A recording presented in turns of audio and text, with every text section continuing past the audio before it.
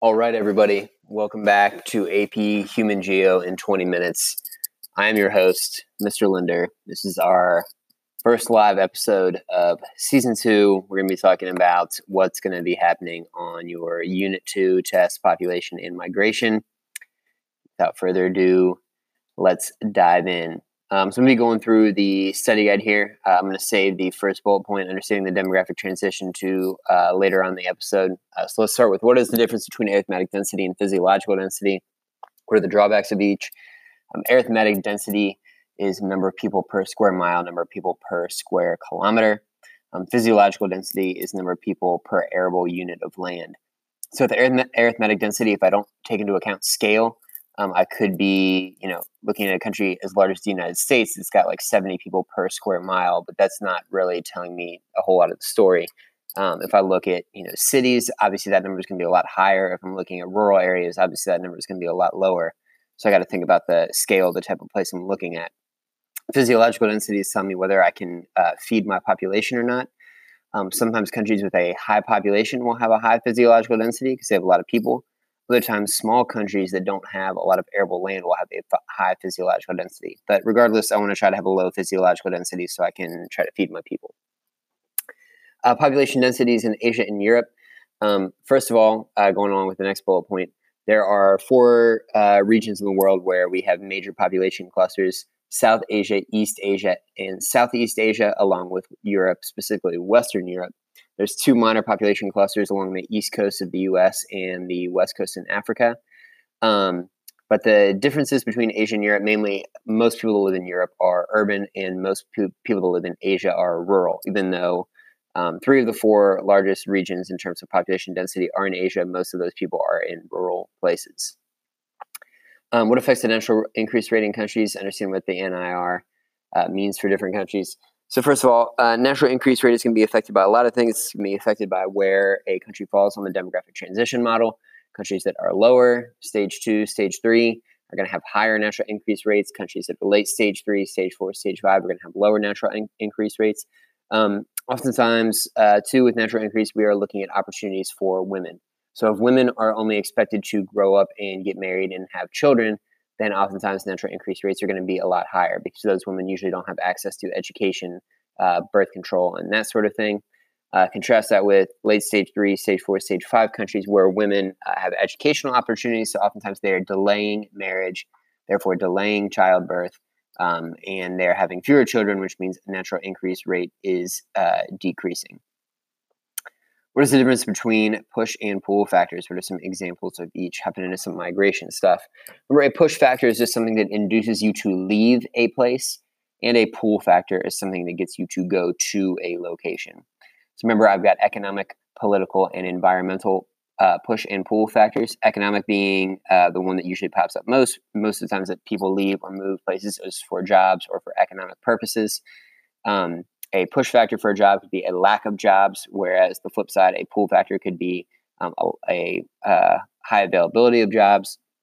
Cultural factors, push factors could be like a repressive government, no freedom of religion, no freedom of speech, genocide, ethnic cleansing. Cultural pull factors could be things like democracy and freedom and equal rights, freedom of speech, freedom of religion. And then with environmental push and pull factors, a push factor could be something like a flood or a hurricane, volcano, any natural disaster. And a pull factor could be warmer weather, coastal weather, away from natural disasters, anything like that. A couple vocab terms here. Transhumanist is just a seasonal migration of livestock. But with that, we were talking about nomadic people and how they move. So generally in warmer seasons, people try to go up to the mountains where it's a little bit cooler. And then in cooler seasons in winter, they try to make it down to lowlands and places that are not high up in the mountains where they can be warmer. But all the time they are moving with their livestock. So they are migrating with their animals. What is meant by ecumene? That is the livable portion of Earth's surface. So I can't build cities in the Himalaya mountains, or at least not cities that are massive million people cities. So there's only a certain amount of land that can actually be settled for massive permanent human settlement. What is an example of an intervening opportunity? Especially imagine this, like American settlers going out west. They set out from, like, let's say St. Louis or something like that in Missouri, and they're on their way out to Oregon or Washington or California. And on their way out there, they stop in Omaha, Nebraska. They've got a lot of land that is have been unclaimed, and they decide that this opportunity is too good to pass up. And so, en route to their final destination, they actually stop because of an intervening opportunity. Something better happened along the way. When has the United States seen the greatest immigration in terms of raw numbers? That'd be the last 15 or 20 years. We have always had massive waves of immigration, and percentage-wise, that might differ. But in terms of actual just raw numbers of people, it has been in the last 15 or 20 years. Be able to explain the differences between an S-curve and a J-curve, how they're typically used. In this unit, they are used with population.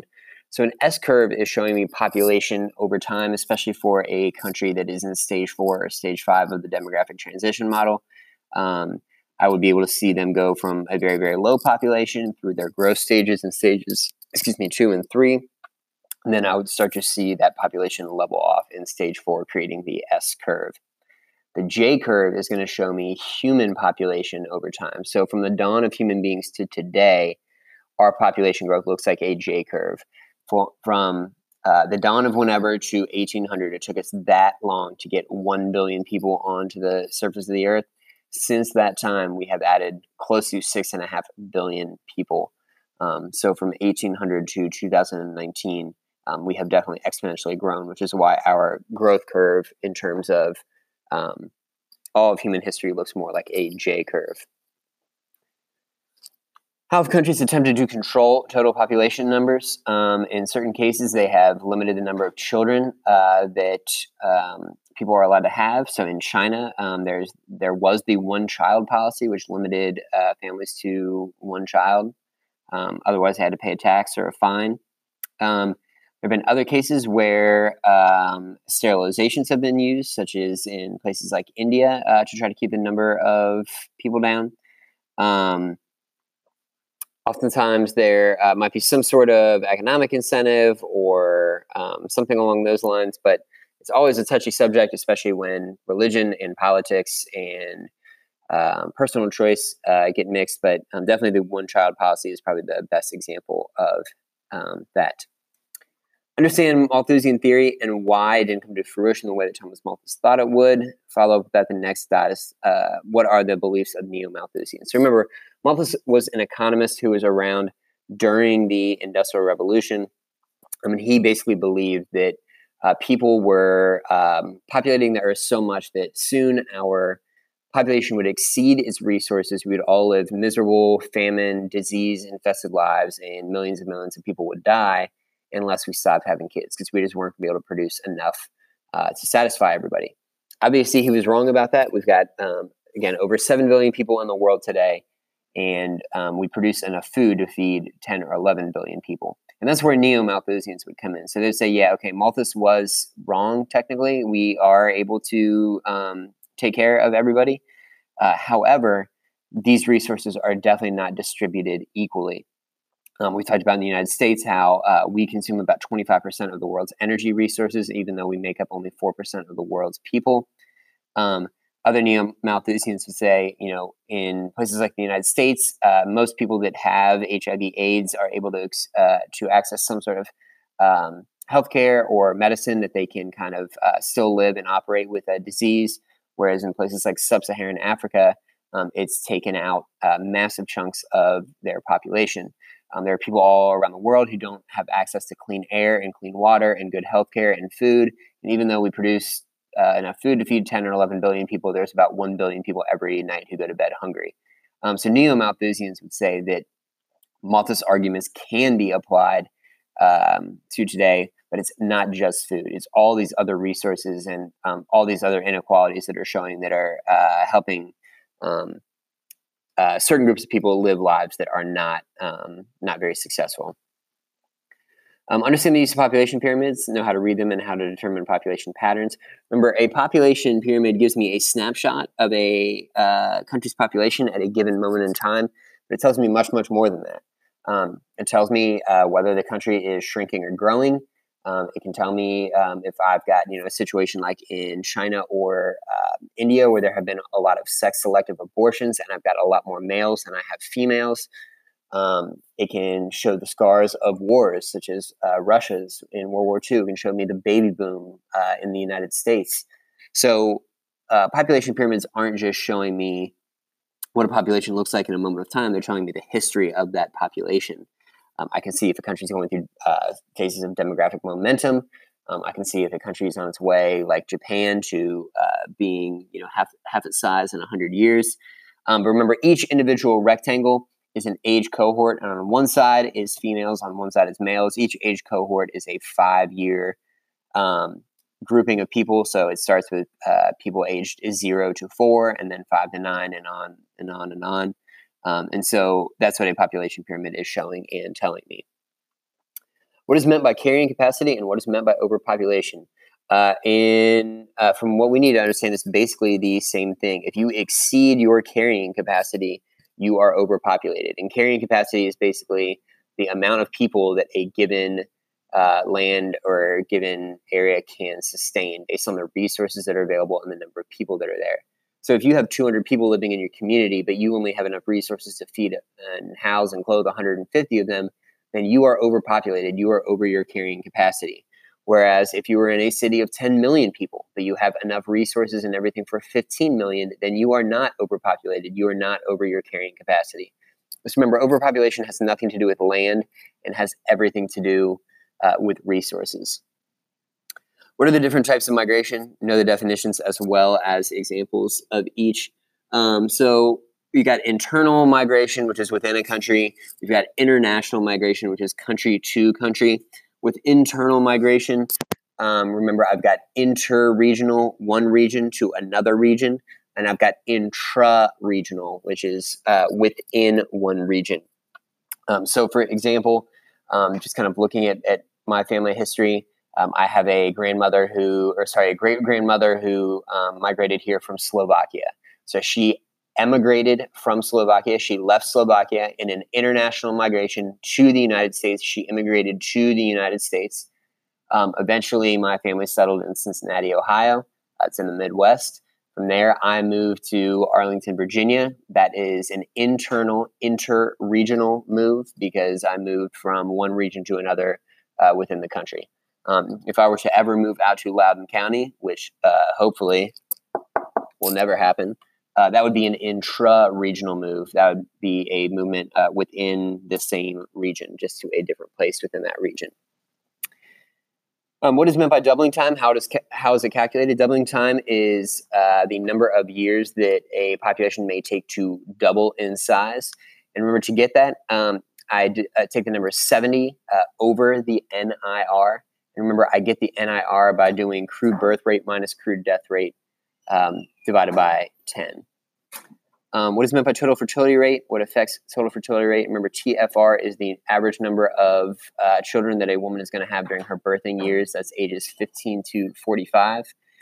Again, if your country is looking at a TFR of 2.1, that means you are basically at replacement level growth. Your country is neither growing nor shrinking.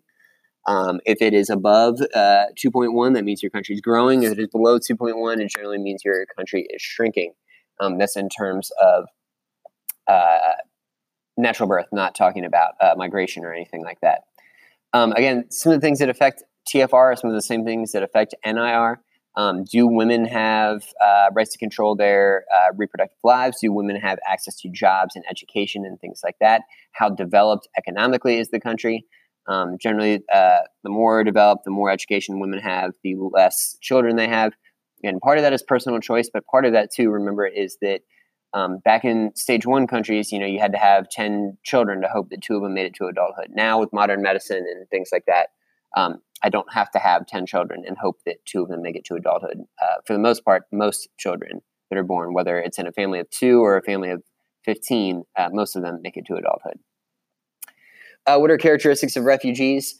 Generally, refugees are people who are moving by foot. They're only carrying what personal belongings they can carry on their person at that time. Oftentimes, refugees are children. Oftentimes, refugees are women. again, usually refugees are not carrying proper documentation with them, because oftentimes when you are forced to leave, it is a kind of split-second decision. You have to grab what is around you and you have to go, which makes it very difficult then for refugees to enter their country of choice, or their country that they are trying to seek asylum in, because they do not have that proper documentation.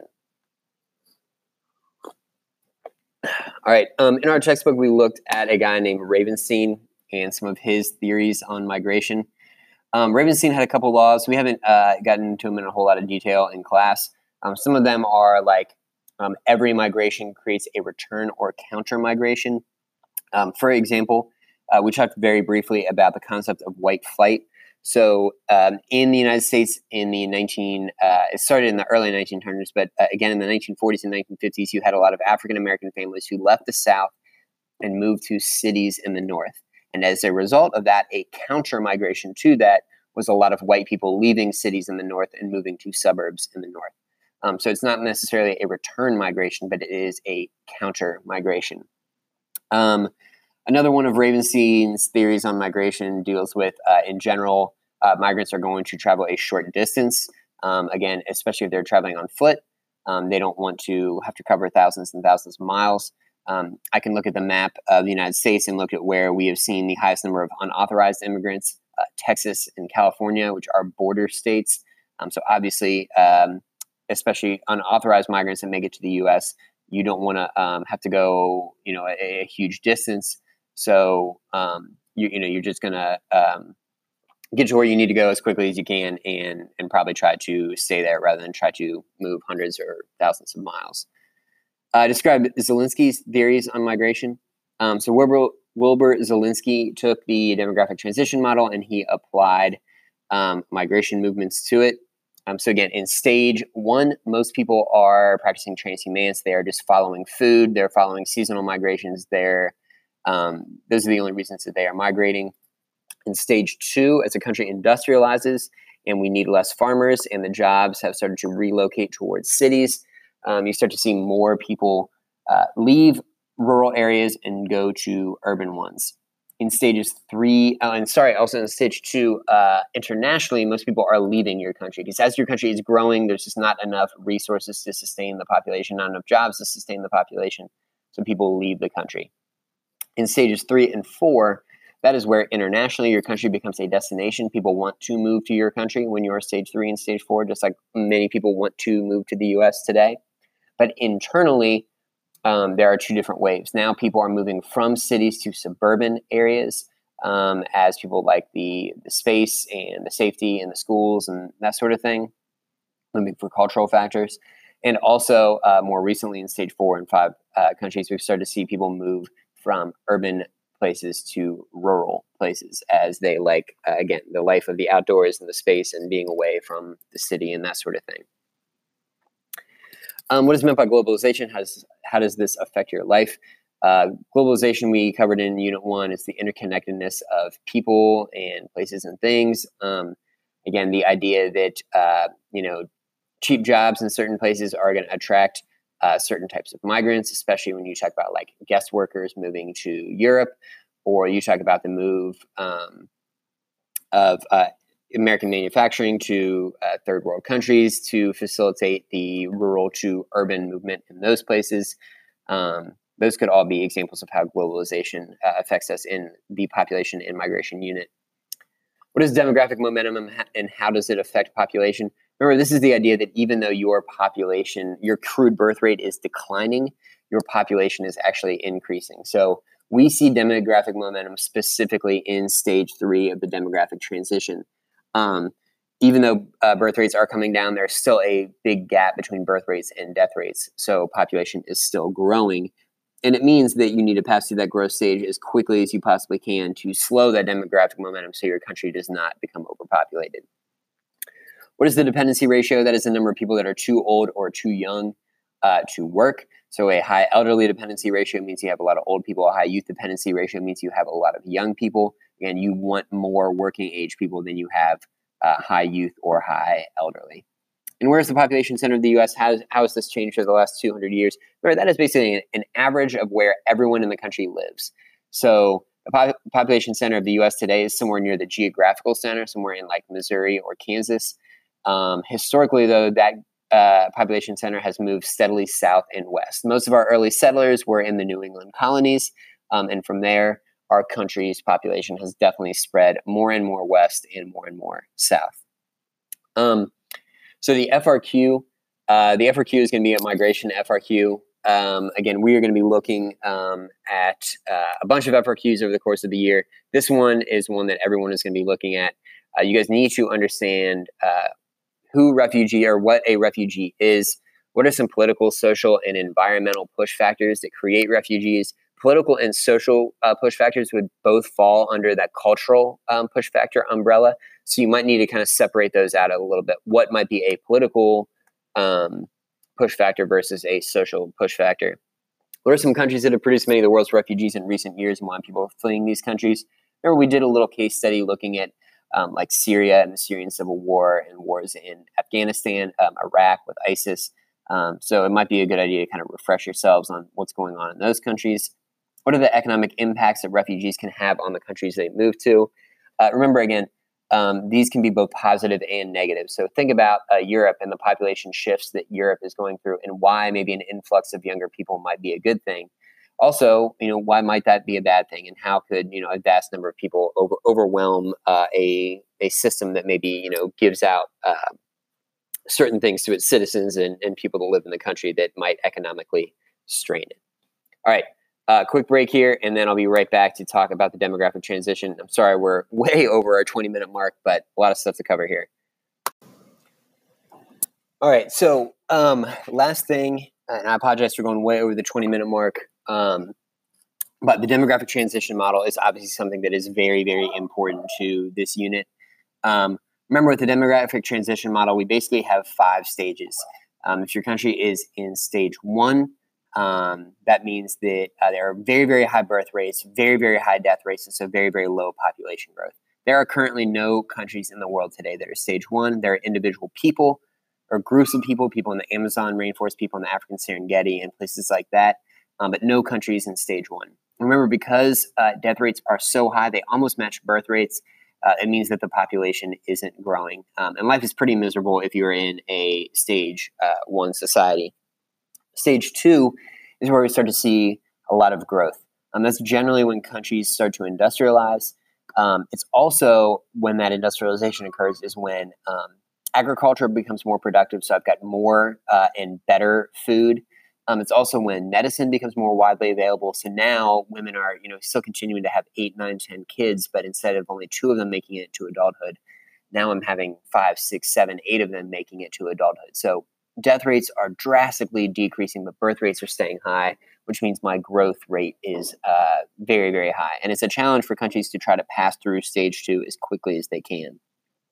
Stage 3 is the demographic momentum stage. That is where, despite falling birth rates, population is still increasing. And the reason population is still increasing is because all these people that have now made it to adulthood are having children, whether it's just 2 children or 6 children, but also because there's still a huge gap between birth rates and death rates. And as long as that gap between birth rates and death rates exists, population is still going to increase even if birth rates are falling. Countries that are in stage 3 today would be countries like China, Brazil, Mexico, Argentina, places like that. Then we've got stage 4. That's where my birth rates and death rates are finally back in sync with one another, which means that my population is now stabilized. It is now neither growing nor shrinking. It is a high population. If you look at countries like the United States, Great Britain, France, they have a lot of population, but it's not a growing population. Finally, we have stage 5. And there are a few countries today that are in stage 5. Japan is the best example of a stage 5 country because their total fertility rates are so low, close to 1.3. And because they are so low, their population is actually decreasing, which is not a place that we want to be either. People have found that it's a lot easier to decrease birth rates. It's a lot harder to increase birth rates and to incentivize people to do that. So that's what's happening in stage 5. Make sure that we can apply a population pyramid to all of those stages. Remember, in stage 1, it's going to look like there's almost no top with, everyone between the ages of 0 and 40. With stage 2, you get more of your traditional pyramid type looking pyramid where the base is far wider than the top. Stage 3, the base is still going to be wider than the middle ages, but not by much. Stage 4 is when it's relatively equal from ages 0 to 60, and then it narrows to the top to the older population. And stage 5 is where it looks more like a tornado or a top or something like that, where it's very, very heavy in population in the older population ranges, but not so much in the younger population ranges. So make sure we know all that. Best of luck on your test. I hope this helps, and we'll see you next time.